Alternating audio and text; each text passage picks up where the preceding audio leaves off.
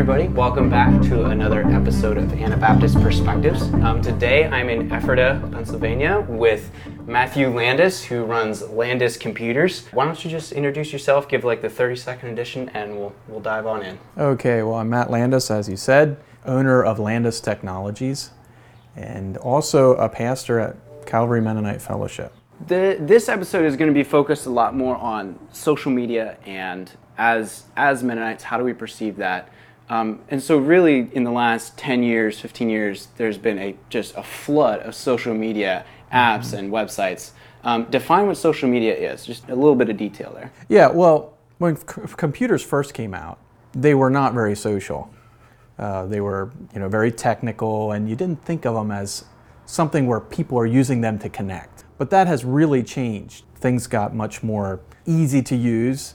And all old media, like TV and radio, really it was, someone created a message and blasted it or broadcasted it at a lot of people. Mm-hmm. Whereas social media is people interacting on a social level. Mm-hmm. And it also, social media really has another interesting part of it is that it's user-created content. It's not... it's not a TV station creating something. It's individual users creating it and sharing it with each other and then interacting on what was created. So, immediate feedback. TV and radio, you couldn't talk back to it. You pretty much accepted what it said and then you were done. So. And it's so in a way it's kind of taking the power from a big company to the individual can say kind of whatever they want. Yeah, TV, radio traditionally is really centralized. A message is created, sent out. Whereas with social media, it's very decentralized. Both the good thing and the bad thing is someone sitting in his living room, can really amplify his voice, good or bad. Wow. Okay. So that big change, how does that affect us? Well, so when me and you are talking together, there's not much in between us. Mm-hmm. We're talking directly. But with social media, there's either an application, a web app or a phone app that's mediating or brokering what we're saying, and so it has the ability to shape what we say. Something, Facebook, for example, it has a like button, but it doesn't have a dislike button. In the last couple of decades, we've seen this massive shift. What is a good response to this? What are some good things you have observed? Maybe some liabilities or some concerns, and really how can we wade through this big change? I mean, in a sense, you could say this is the biggest shift in communication since the printing press. How anyone in the world can now go and talk to anyone else in the world instantly. What do we do with that? Neil Postman has said that technological changes in our modes of communication are even more ideology-laden than in changes of modes of transportation. And interestingly enough, I think Anabaptists have been really sensitive to that. They have intuitively noticed that. And as a matter of fact, I have one statement from South Atlantic Mennonite Conference, and it says this: one of the most significant areas of technology is in communications technology. And that is probably significantly what conservative Anabaptists are concerned about, communication technology.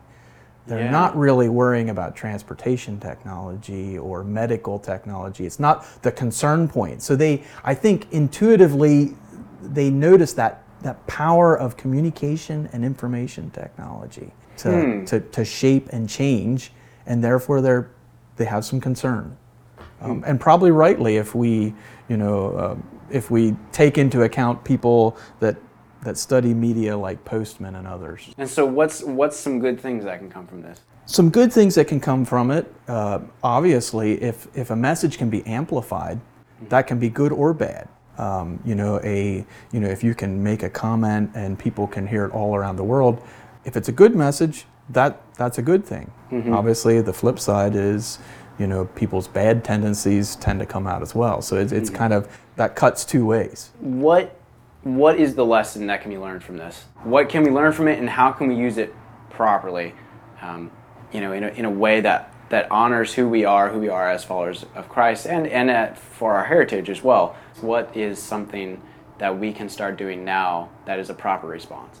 Well, one of the things I think we covered just slightly, but act on social media like you act in person. providing that obviously is you're acting right in person. Yeah. But I'm thinking, if you're cultivating humility and you're not talking about yourself in person, be one person, whether it's in person or on social media. Bring that same person to social media. If you're not talking about yourself all the time in person, don't do that on social media.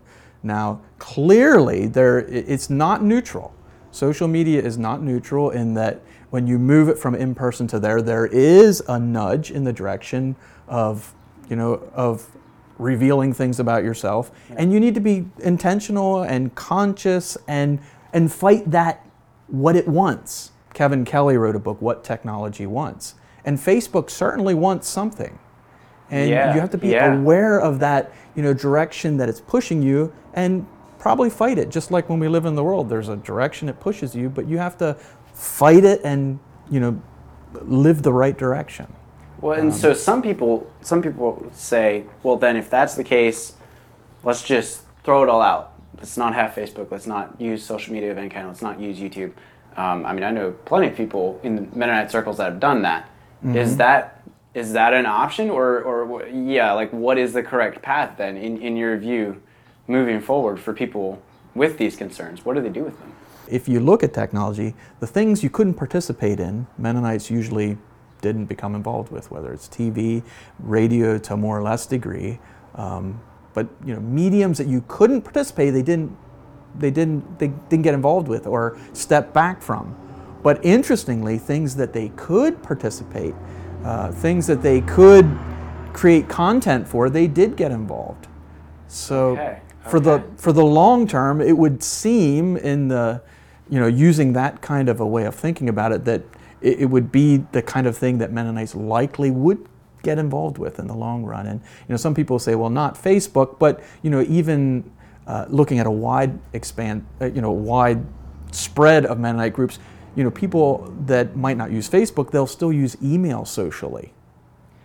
Okay. So, So my thinking is that people will use Anabaptists will use technology socially in the sense of interacting with others on a kind of at a social level, and also being able to participate in creating content. It likely will be something that they will, in the long run, work with and accept at some level. And another thing I would say is that Mennonites have often used technology in business first. And a suggestion I would have, and there's a reason for that, and I'm not sure, sometimes it's looked at kind of dark that they do that, and I would suggest that maybe the reason they do that is because it eliminates pop culture. So it's not an area, business is not so much where you're going to see a heavy dose of pop culture, and that's why they feel comfortable doing that. But I would encourage, if we're going to use it in business, maybe another place to use it would be in evangelism. Be intentional and think about it, and not, and there's some ways it's already being used for that. But new ways of doing evangelism, they're typically, when they're new, there's questions about them. And I was not alive when Mennonite churches started to do street meetings. But I imagine when they started doing street meetings, it was somewhat controversial. So when we shift in how evangelism is done, and it doesn't mean like overnight you stop doing one and start doing the other. Sure, but there is going to be some figuring out how the proper way to do it, what the right way to do it is. I think when they moved from, I'm not sure what before you did street meetings people did, but the reason they did street meetings was that's where the people are. There's people in cities, people are on the streets. That's where you can actually engage with them. And maybe a way to think about it, and certainly not saying everyone needs to do it, but where are people today? You can probably drive down Main Street and see where they are, because they're sitting on a bench looking at their phone. That is one place they are for sure. So if we want to be where they are, being there is being where people are. Thank you all for watching. Thank you, Matt, for being willing to be on this episode. That was a lot of good stuff to think about. And make sure to share the video, like it. If you have any ideas of other episodes you would like to see us do, make sure and comment those. Thanks for watching. And again, thank you, Matt, for being part of this.